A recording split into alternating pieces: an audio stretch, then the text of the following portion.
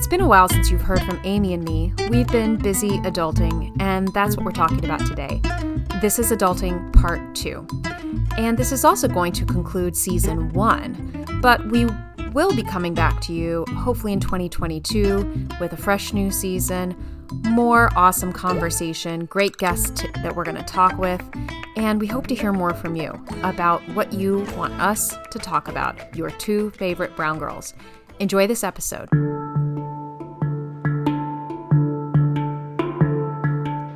Hey, lady. Hey. Oh, I can't hear you. You can't hear me? Now I can hear you. Okay. Can you hear me now? How's it going? It's going. How are you? You know, it's going. It's going. Doing stuff. Making it happen. Chugging along. Exactly. Adulting. So last time it was crap and now it's vomit. Yeah. One end or the other, it's still the same. That's funny. How's the long, hot summer? I feel like it's the armpit of the year. I don't know how else to describe it. There's 4 planets in retrograde. That's what I read. That feels right. It's Jupiter. Wait, hang on. Jupiter, Saturn, Neptune, and all the Pluto. outer planets. Yeah, all the outer planets. Yeah. Most of that has to do with kind of things that are beyond our control. Mm-hmm. It's kind of the feeling of just sitting there and waiting to see what's going to happen to you. Pretty much. Yeah. It does feel that way. It does feel like there are a lot of outside forces. But the beauty of that is that if you don't have any control, maybe you shouldn't worry about it too much. Oh, I like starting off on that hopeful note. Yeah. I think, what's that saying? If there's something that you can do about it, you'll do it. And if there isn't, then there's no sense in worrying about it. Mm-hmm. It's something like that. I'm paraphrasing. It sounds very wise. It sounds like an old proverb. Which means I stole it. Because that's where all my wisdom comes from. Thievery. That's right. From the elders. Just thievery. Well, we had so many things come from our adulting topic that we couldn't cover it in one conversation in one episode. Yes. So we did Adulting 101. Now we've graduated to 201. And actually this talks directly to what you were just saying. So one of our listeners wrote to us and said, I did not know how to talk to people as a young adult and the importance of empathy. You learn as you grow that everyone is going through something and it's important to tread lightly. Yeah, that's a good one.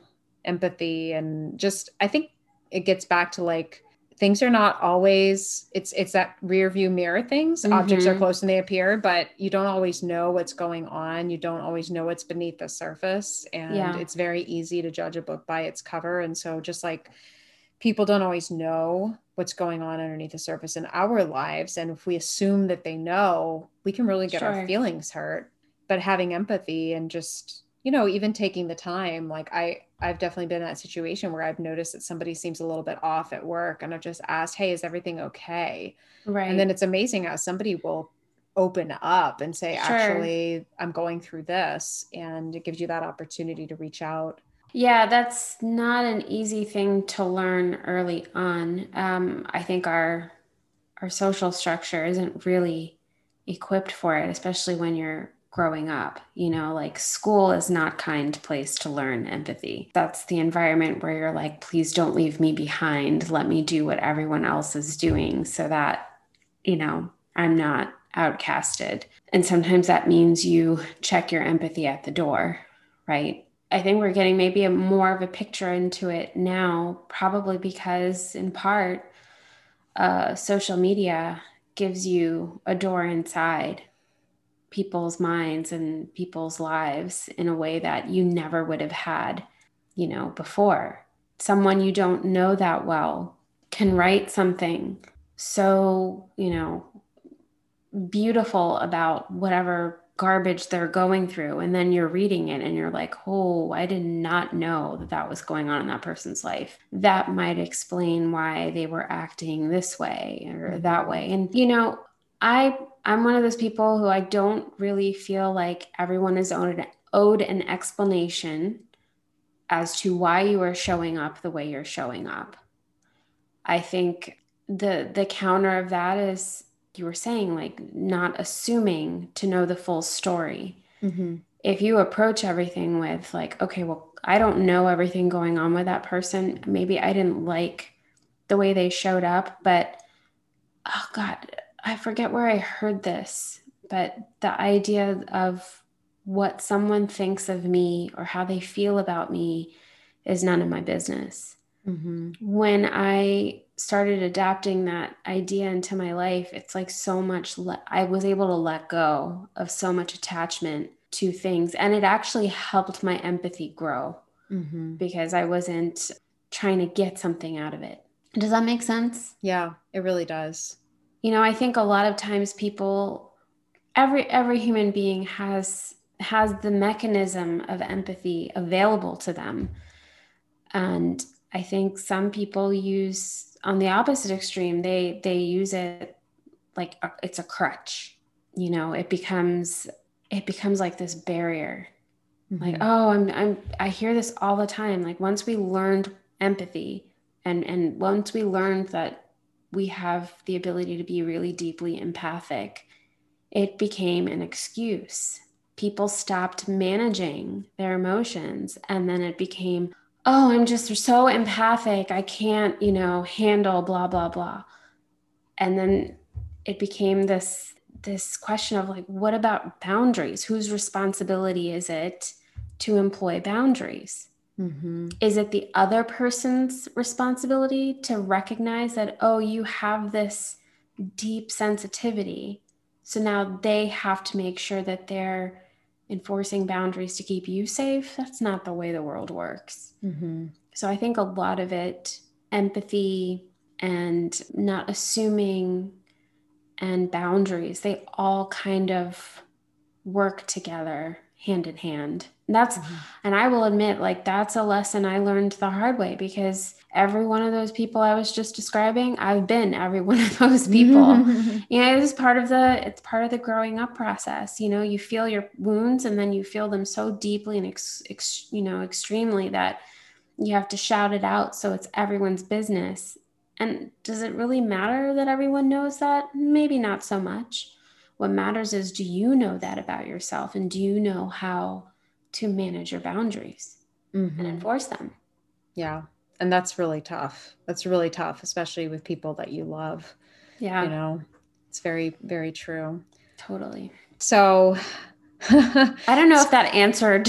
I think it did. I think it did, because I think a lot of times people think of empathy as sympathy. Yeah. And they think that's like, oh, I feel sorry for this person. I can feel sorry for that person. And that's not at all what it is. And empathy is really like creating space for the other person to show up fully and to not intrude into that space and force your image and your opinions and your thoughts onto them, but to allow them to be. And when you create that space for somebody, then that allows a new space to emerge. But when, you know, you're going through a crisis and you feel like no one's listening to you or seeing you or providing that space, it can be very hard to do that alone. And so empathy is really, it's really important, but it's also a hard emotion, especially for people who are, I mean, and I'm a very empathetic person. I'm a deeply empathetic person, but I also am a problem solver. And so I go into problem solving mode too, because I feel those feelings so deeply. I can feel what the other person is feeling. I can pick up on their energy. And so it's like creating those boundaries for myself so that I don't take that person's stuff on is really important. Asking permission too. Like, this is something I've only recently started doing, just kind of asking the question like, hey, how do you want me to show up for you right now? That's a really good question. You know, what do you need right now? Do you need someone who's just going to listen, or are you open to maybe hearing some possible strategies or solutions to your situation? It's language. It's a lot of benefit comes from expanding and developing your language. All this stuff I learned pretty late, but it's helpful. It's really, really helpful. Yeah, it really, really is. While speaking kind of on a similar topic, another comment slash question. Every day, I feel like I'm failing as an adult. I wish I had been to a psychologist as a child and learned more about the effects of trauma and mental health issues that I'm just now being exposed to in my mid 30s. It is interesting. I think, in this kind of day and age, I do feel like it's much more acceptable for people to be like, oh, I'm sending my child to a child psychologist. And that seems much more like the nouveau thing to do. But definitely like our generation growing up, if you went to a psychologist, like there is something really wrong with you.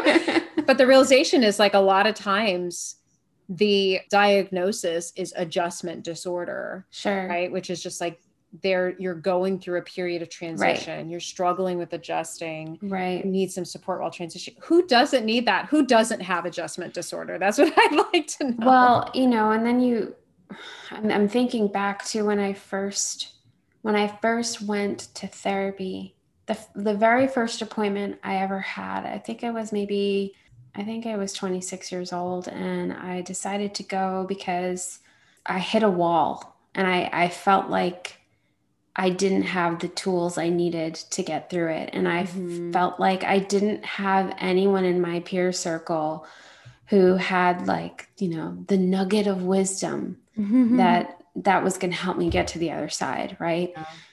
So when I was at that therapy appointment, one of the things I found out was a lot of therapists don't take insurance because in order for them to file with insurance, they have to diagnose you with something. And most people who go to therapy or who are seeking out therapy are really just going because they need to talk. They need to talk something out. There's not necessarily like a disorder. They're trying to work something out and figure something out. So I think that's a big barrier to why a lot of people don't go to therapy because to find a really good therapist who's not taking insurance, you're going to have to pay out of pocket, right? So there's a financial barrier to it. And then also, like you were saying, there's sort of there can be a really significant cultural barrier. Yeah. And I do agree. Like and I don't even know if it was that I needed therapy as a kid, but it would have been nice to have had more adults who had therapy so that they could help me. Right. Like you and I are both adults who have gone through the therapeutic process, and we have the language and we have the skills now where like if a child came to us with an issue or trauma or crisis, we would know how to handle it in the moment. We would know not to shame the child, not to isolate the child, not to blame the child, right? This is not language or stuff that our parents had because they didn't go through that process. They didn't go through, it was just toughen up or suck it up or stop being so sensitive or, if you keep dwelling on it, it's going to keep bothering you. I grew up hearing that a lot. Don't think about it. Just move on, just press on, keep going. And then you do that, you live your life that way. And then all your stuff comes back.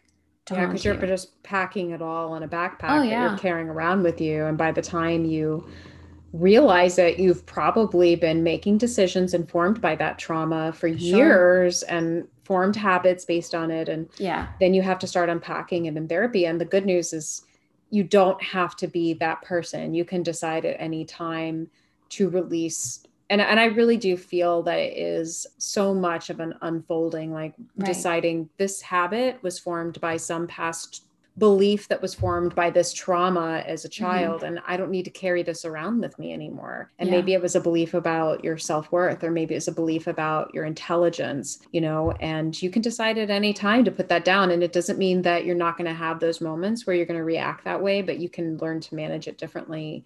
So I do feel like the stigma around mental health issues has been changing. Thank you, Prince Harry. Thank you, Oprah. But, you know, seriously, in all seriousness, I think we're trying to break those generational, you know, traumas. Yeah. And it's a lot of work, and we're the generation that's doing it. So, you know, anytime you're looking or seeking out balance, right, that pendulum has to swing really far sometimes in the other direction. And I see that too, where, you know, you want to spare children from anything involved with the growing up process. And it's like, so hard.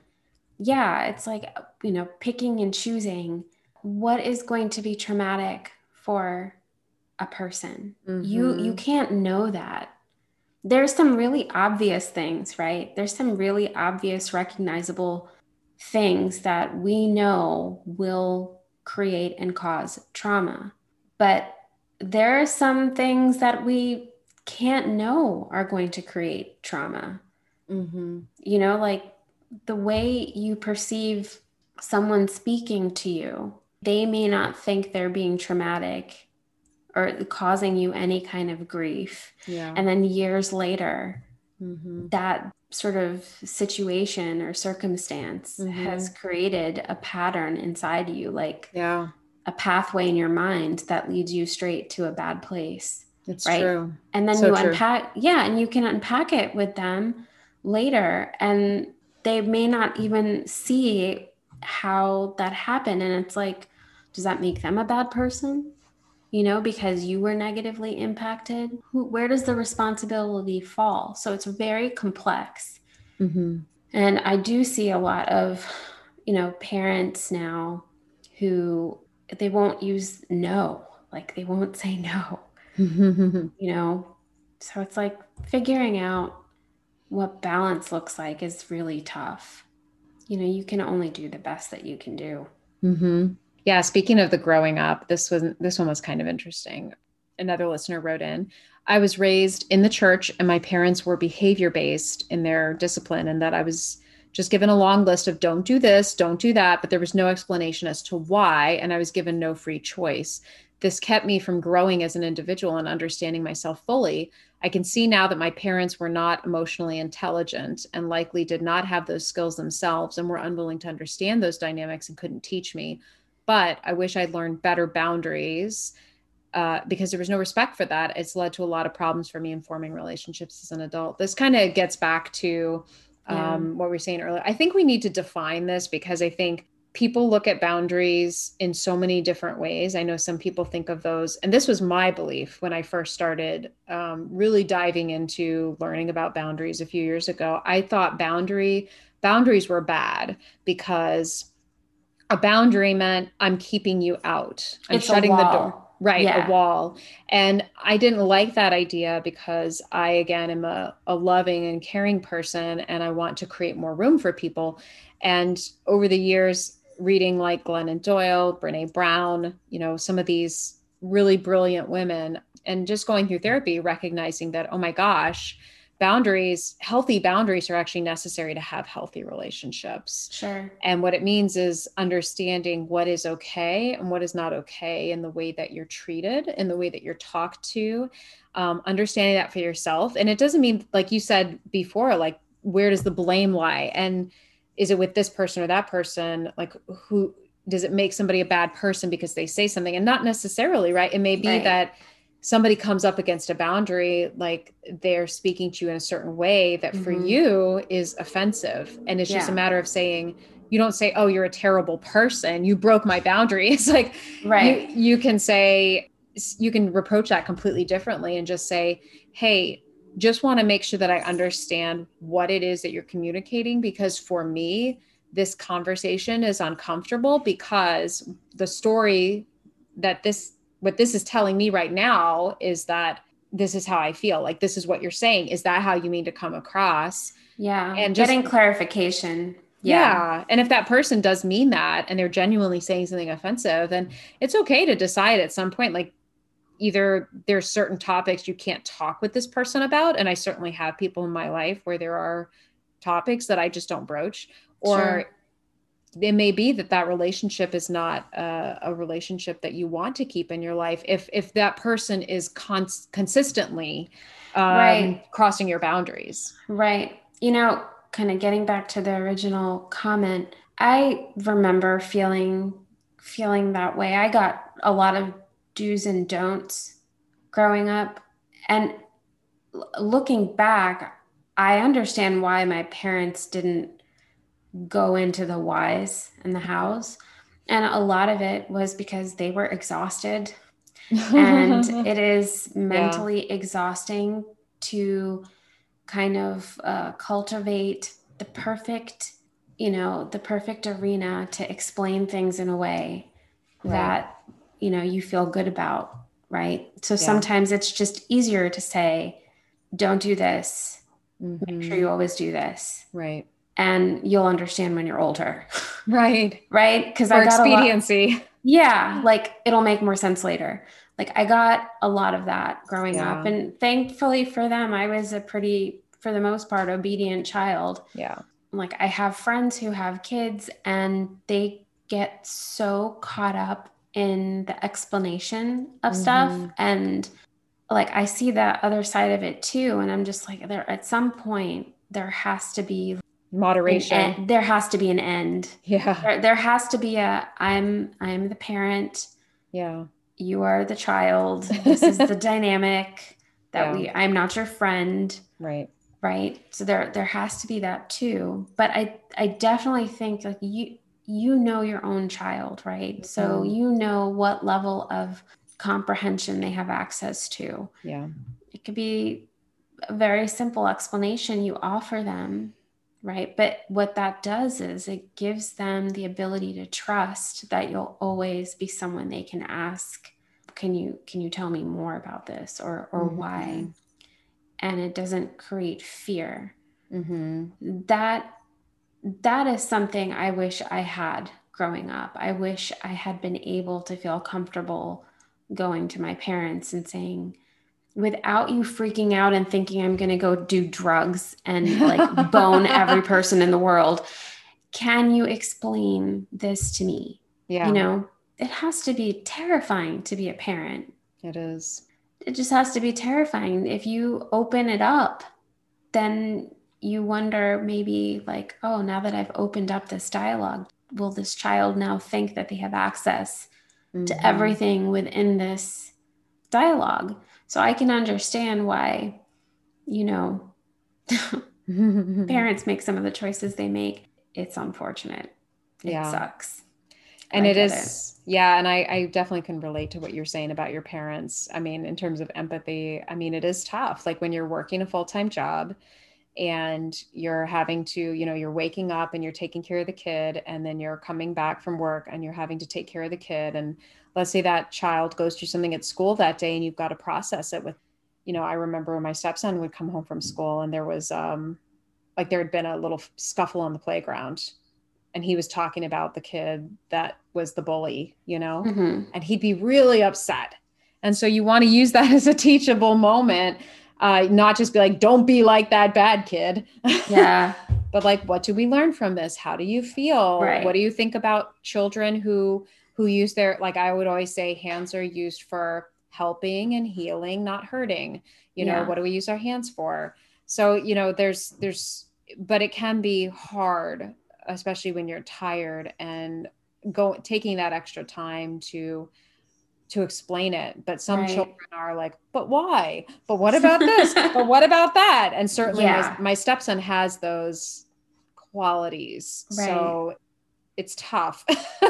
Yeah, It's it's not tough. easy. It's really not easy. And it's so, gosh, I spent a lot of time in high, like looking back Yeah. at how I was raised, and sometimes feeling frustrated that some of the things I needed didn't show up for me when I needed Hmm. them, and it was those things that I wanted. Like now I'm older, I understand why they didn't show up, and like I have a lot of compassion for my parents for what they were able to do for my brother and I. But it's hard, it's so hard. There are some parents who I see who do it, like who take the time and they're made for it. Like they've done all the work on themselves, or they have the background and the disposition to handle it. And it's beautiful. It's beautiful to witness. But it is not fair to expect every parent to be able to do that. Sometimes it's a lot. You're just like, we'll talk about it when you're 25. Go do your homework. Get out of here. That's right. That's right. Throw a shoe. No, I'm just kidding. Yeah. Yes, throw the shoe. I thought this one was good. A listener wrote in and said, it would have been nice to have learned more about being confident and trusting in my dreams, even if it's not like a typical path. Yeah. And I think there's more acceptance of that now, because there's more of this, like, okay, you don't go to a company and work there for 30 years anymore and get your pension and go off into the sunset. Like, that's not a realistic paradigm. Right. And the world has changed. And so life is all about transitions and how you make those transitions. And you can change careers multiple times. You can go back to school when you're older. You can, you know, there's people, I know somebody who decided to pursue their law degree in their late 30s and become a lawyer going into her 40s. And I think that's great. I think that's amazing, because, you know, you're never fully formed. Even what you see from like these interviews of people when they're in their 80s and 90s, like they still feel young inside, and their regrets are really about not pursuing the things that they really felt passionate about, not believing in themselves, not surrounding them by people that believed in them. And so I think we owe it to ourselves to pursue those things if it's something that we keep coming back to. Now, of course, look, if you can't hold a tune, but you want to be a singer, maybe you just need to stick to karaoke night. But you know, and same thing like with writing. Like, writing is a punishing sort of field. You have to be willing to sit there, put your butt in the chair, and spend hours writing. And if you can't do that, then that's probably not the career for you. Right. So doesn't mean you can't do it as a hobby. So you have to kind of know. And that can be totally fine, because your day job doesn't have to be your dream. You can have a day job that you work. I remember a mentor told me this when I was younger, and he said, work your job and then go home, Sultana. You know, don't make your job your entire life, because it may not give back to you and love you back the way that your family can or your friends can. And so just remember, if you're going through a hard time at work, it's a job. You are getting paid for this. Okay. That is your compensation. And so don't take it so seriously that it possesses your thoughts and consumes you. And that was really good advice for me, because I did take it very seriously when I was young, and I've had to learn to create more boundaries and balance, work-life balance, where like, I used to take my laptop home every single night, and I would get back on my laptop when I got home, and I would work easily. I mean, on the low end, 50 hours a week. On the high end, there were weeks I was working 60, 70 hours, and that was normal for me. But realized as I got older, like, that was not sustainable. Right. And that didn't make me happy either. And so I had to find those boundaries. I mean, I think it is important to follow your passions, but you got to be able to pay the bills. You know, kind of going back to balance. Sometimes you have to just know how much you have to tread on one path before you can build up enough momentum where you can jump on the other. And it kind of is this sort of jumping back and forth between both, you know, like I always used to call my job, my jobby job. And then, because I have side hustles. Yeah. And my side hustles were always connected to whatever I was passionate about. Yeah. So my side hustle is usually how I identified myself. And then my jobby job is what paid for the light bill. So I love that. That's so good. You know, and that was something that I learned to do in my late 20s, right? Because I was pretty miserable in my career. I wasn't really doing anything that made me happy. I was doing things that fulfilled a need. And there's no shame in that. Like, I don't always think that you can have it all at the same time. Yeah, that's right? true. So, and that's okay. There's a time and a place for, living your passions, and there's a time and a place for hustling to make those passions happen. You kind of just, run both tracks and jump back and forth, as is comfortable. Yeah. But that's super relatable. Like, I'm pretty Mm-hmm. sure everyone has that thought at some point in their day, like, oh, why didn't I become a Broadway actress? Oh, that's because my parents moved us out of Long Island. Yes. Yeah. Oh my goodness. So somebody wrote, I wish someone had told me the truth about marriage, what it really was. That's What is it? that's What was the truth about marriage for this person? Now I want to I know, know. I know. Like, everyone has a different truth. So I don't think it's one size fits all, but I think that's it. That it's not one size fits all. I think there's so much in movies and in fairy tales. It's like you go off into the sunset and then you're happily ever after, or you only see the superficial parts. But I yeah. think the reality is that marriage takes work.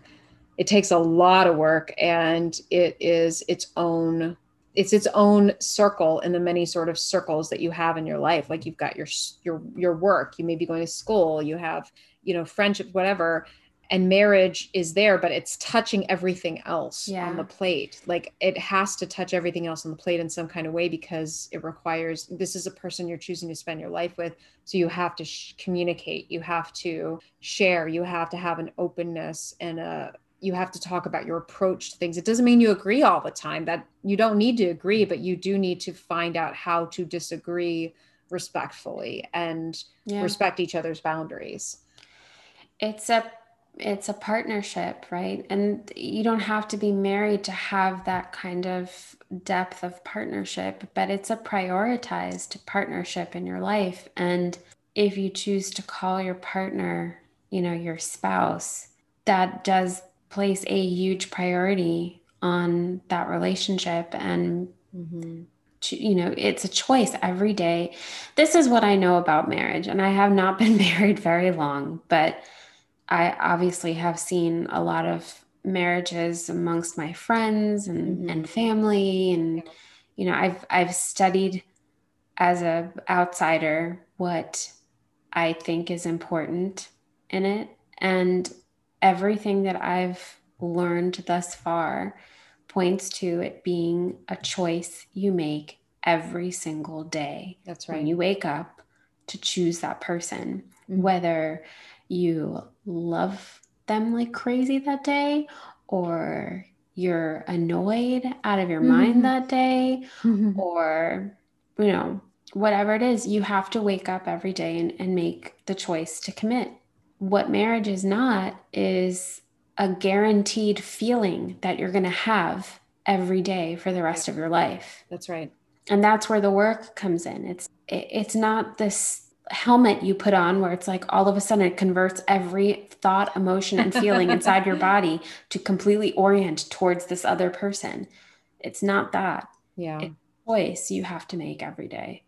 Yeah, that's absolutely right. And that one person can't fulfill every need that you have. And I Yeah. think that that's part of it, is that there's this expectation. There's this huge buildup for like a wedding, engagement, wedding, all of these big steps. And there's a lot of celebration around these steps, but then you don't see what's happening behind the walls in between, or what comes afterward. And Right. there's not always that level of support that you would Yeah. receive for the wedding, for the childbirth. There's not Yeah. that level of support that's there, and there's not enough people that talk openly about, oh yes, there was infidelity in my marriage, here's how we handled it, here's how Yeah. we got through that. That's a You're very so uncommon right. story, but this is the reality of life. People grow apart, they come back together, Yeah. people have issues because life happens, and just like we started, there's these external forces outside of our control. So it's like sometimes the two of you are not on the same page, but it's like, can you find a way to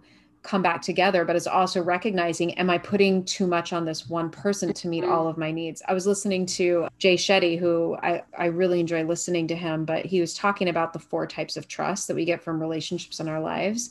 And this is all relationships, including romantic. And the 4 types of trust are competence, care. Now I'm forgetting the others. now I'm showing my age. It's competence, it's care, it's consistency, and what was the other one? It'll come to me. But competence is like somebody that always has like really good information, like they're an expert on some kind of thing, and so you come to them because they're very competent or highly technical. Care is somebody that just is always caring, and you know that they're going to show up. This is like a mother's love, right? Or a parental love. They're just going to be there no matter what. And they're going to be caring about your well-being. Another one is character, which is like somebody that's like high integrity. So this is somebody that's high integrity. So you know they have like really strong moral compass, really strong values, aligned values. So you go to them for advice. You know they're going to give you good, solid advice. And the other one is consistency. This may be somebody that you don't see eye to eye at all on. You may have completely different religions, completely different political affiliations, but that person is a consistent part of your life that no matter what, you know they're going to be there for you, even if you've drifted far apart. So I thought that was really interesting because what he was talking about is, look, I go to my mom for care, but I'm not going to go to her for competence. Like I'm not going to go to her and say, give me career advice, mom, and be mad at her that she's not giving me advice in my career, because she just wants me to be happy. But I'm going to go to a mentor for that competence. And you have to get different needs met by different people. But when it comes to our partners, we sometimes expect a lot, and it's just unfair to them, just like it would be unfair to us if that was being expected of us. Sure.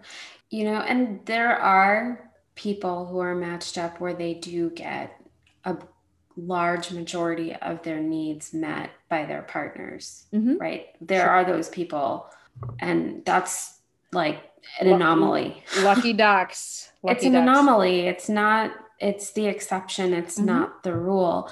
And marriage is often presented as though that is the rule. That's right. And that may be the truth of what, you know, that may be the truth of marriage, is that you're not going to get every single need met by one person. Right. But you do have one person where you can talk about all of your needs and negotiate how those needs get met. Right. My husband and I were friends for over a decade before we became what we are now. And at that part of our relationship, I filled the friend bucket, you know, like all the stuff that you get from your friends, like we would get from each other. And then when the relationship evolved into something different, then we weren't really able to do that for each other in the same way, because it had taken on a different role. So it evolved into something different. And that was okay. That was normal. Like we paid attention to it. And we're like, wow, this is interesting. This is transitioning. And what does that mean for us? And where do we, you know, fulfill that need outside now? You know, how does that happen?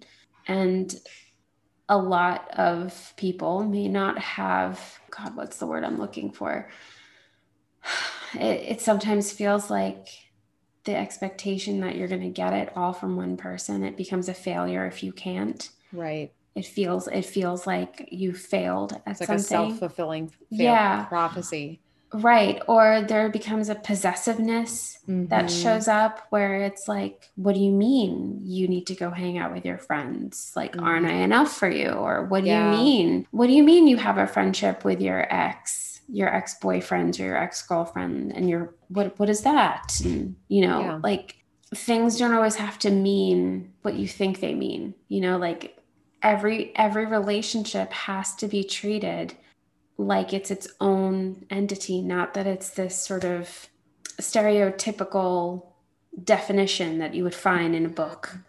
Because the truth of your relationship is just the truth of the relationship between you and the person you're in the relationship with. That's exactly right. It's not based on something you saw in your family or your friends or on television or in a book or in a therapist's office. It's whatever you want it to be with the person you're with. I know I didn't understand that early on, that like when I was getting advice from people, I was not realizing that it was up to me and the other person to formulate what we wanted it to be. We didn't even know that. Heck, Sure. we didn't know. And we had bad paradigms that were influencing us. Yeah. So, and then when you're getting advice that really is not aligned with your values, and then you kind of have to step back and be like, wait, do I want that relationship? Yeah. I don't want that relationship. So why am I taking advice from this person? You have to really distinguish that. It is really tough. It's not one size fits all. Like, Mm-hmm. there are so many different kinds of relationships available, and that's because there are so many different kinds of people. That's right.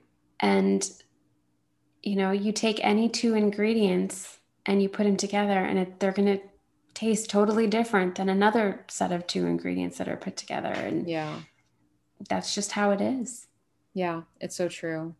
We also got some advice from our listeners on the adulting experience that I thought might be helpful to share. One of them was, we were talking about this earlier. It's okay to change careers a million times. Change is hard and it can be painful. And if it feels easy, then it's not real change. So I thought that was very encouraging because, I mean, obviously a million is not realistic, but the point is that like sometimes we get stuck and we're really miserable and we're not realizing, like sometimes it is just the workplace we're in, but in some cases you're just like not in the right job and the work that you're doing is not fulfilling. And it doesn't mean that we all have to do tedious work, right? We all have things that we have to do in our jobs that we don't particularly love. And so you have to do those things. And you can also find ways to make that work more enjoyable. But if you're genuinely like, there is something else that I want to be doing, then make a plan and figure out how you can get to that thing. Is it that you need more schooling? Do you need to find a mentor? Do you need to move to a different city? Like I relocated myself because I recognized there was a ceiling that I hit in Florida and I needed to move to another area to really be able to fulfill my career goals. And, my career has flourished since I moved a decade ago. And that was one of the best decisions I could have made for myself. But that was really hard. It was really hard to leave my friends and family. It was really hard to move to a new place where I had to find a new doctor, a new dentist, figure out how to use the subway, like all of these things were tough, but so worth it. And then there was another piece of advice kind of related to this. It's important to have a mentor, particularly in your field. They can help guide you and keep you from making immature mistakes in your life. I mean, we all benefit from having someone who has more experience in something that we want to gain experience in. That's right. Right? You can't do it alone. And if you do it alone, then you have no idea what you have prevented yourself from accessing by consulting someone smarter than you. Right? It's a wonderful thing when you can be surrounded by people who are smarter than you, who are willing to help you become smart. Yeah, and absolutely. It is humbling, and it's almost amazing to recognize how, I'm speaking for myself, how dumb I can still be. Do you know what I mean? Like sometimes I will have a plan in my head, and then I'll bounce it off of someone who I consider a mentor. And then afterwards I'll be like, wow, I still have the capacity to be a complete idiot. That is amazing. It's nice. It's like I'm learning. I'm still learning even now. And then you apply it, and then it's great. It's humbling. It helps you be better all the time. Yeah, I always like to say, if you're the smartest person in the room, you need to find another room. Yeah. I really believe that. And that's why I like working with really smart people, because I'm always learning something new and it keeps the variety. But, mentorship is huge to me. I wouldn't be here without the mentors that I have had. I mean, I was actually talking with somebody just the other day about like my passion for management and how I really wanted to become a manager because I had a great manager when I was 19, 20 years old who made a profound difference in my life, gave me counsel and advice, and demonstrated a lot of care and integrity in the management style that really put me on a better path and helped me just see my life differently. And it showed me the value of a good manager. And so I wanted to be able to give that back later on. And so, I went into management, earlier on in my career. And for a few years, I wasn't a manager. And but my goal is to get back to it. And so that's a huge part of my day job, my jobby job is managing a team of people that I feel like leadership is service. I want to serve their goals. I want to help them grow as people. And I spend that extra time talking through that because manager is not about saying yes to everything. I mean, somebody can want a promotion. It doesn't mean that it's going to happen, but it doesn't mean you're a terrible manager if you can't give it to them. Sometimes your job is helping prepare them for whatever their next job may be. And it may not be at your organization. So sounds a lot like parenting. Yes, it does. Yes, it does. What do you mean you can't tell me why? It's tough. Let me tell you, being a manager, especially in a, bigger organization, it's not easy, but it is rewarding in that, you can make a profound difference in somebody's life. But I think mentors are totally underrated. And I think in mid-career, there's not as many mentors available. Like there tend to be more mentors when you're early in your career, but mid-career, it's where you kind of hit a ceiling or a valley or a trough. Right. And you're like, what's happening here? But like when you're like, I really need a mentor, I feel like I've hit a ceiling and there's not as many of those mentors available. And I think that that's something that we have to remind ourselves, like even in our 30s and 40s, we still need mentors. Yeah. So I'll get those random calls on weekends or texts, in the middle of the week from somebody that worked for me years ago or whatever, asking me for career advice or life advice. And I'm always available in that way because I just think about what was given to me. Got to pay it forward. Definitely. But yeah, if you don't have somebody like that in your life, then get thee someone. Yes. Get thee a mentor. Yes, absolutely. So as we close out our Adulting 201, any final words of wisdom, Amy? With everything we've discussed in the last 2 episodes, I just really want to emphasize that there's nothing, we have said nothing about why you can't have Oreos or Cheetos for dinner. You're an adult. You can make those decisions. That's right. And that's really where I want to leave this. Cheetos and Oreos for dinner. There's nothing wrong with that, guys.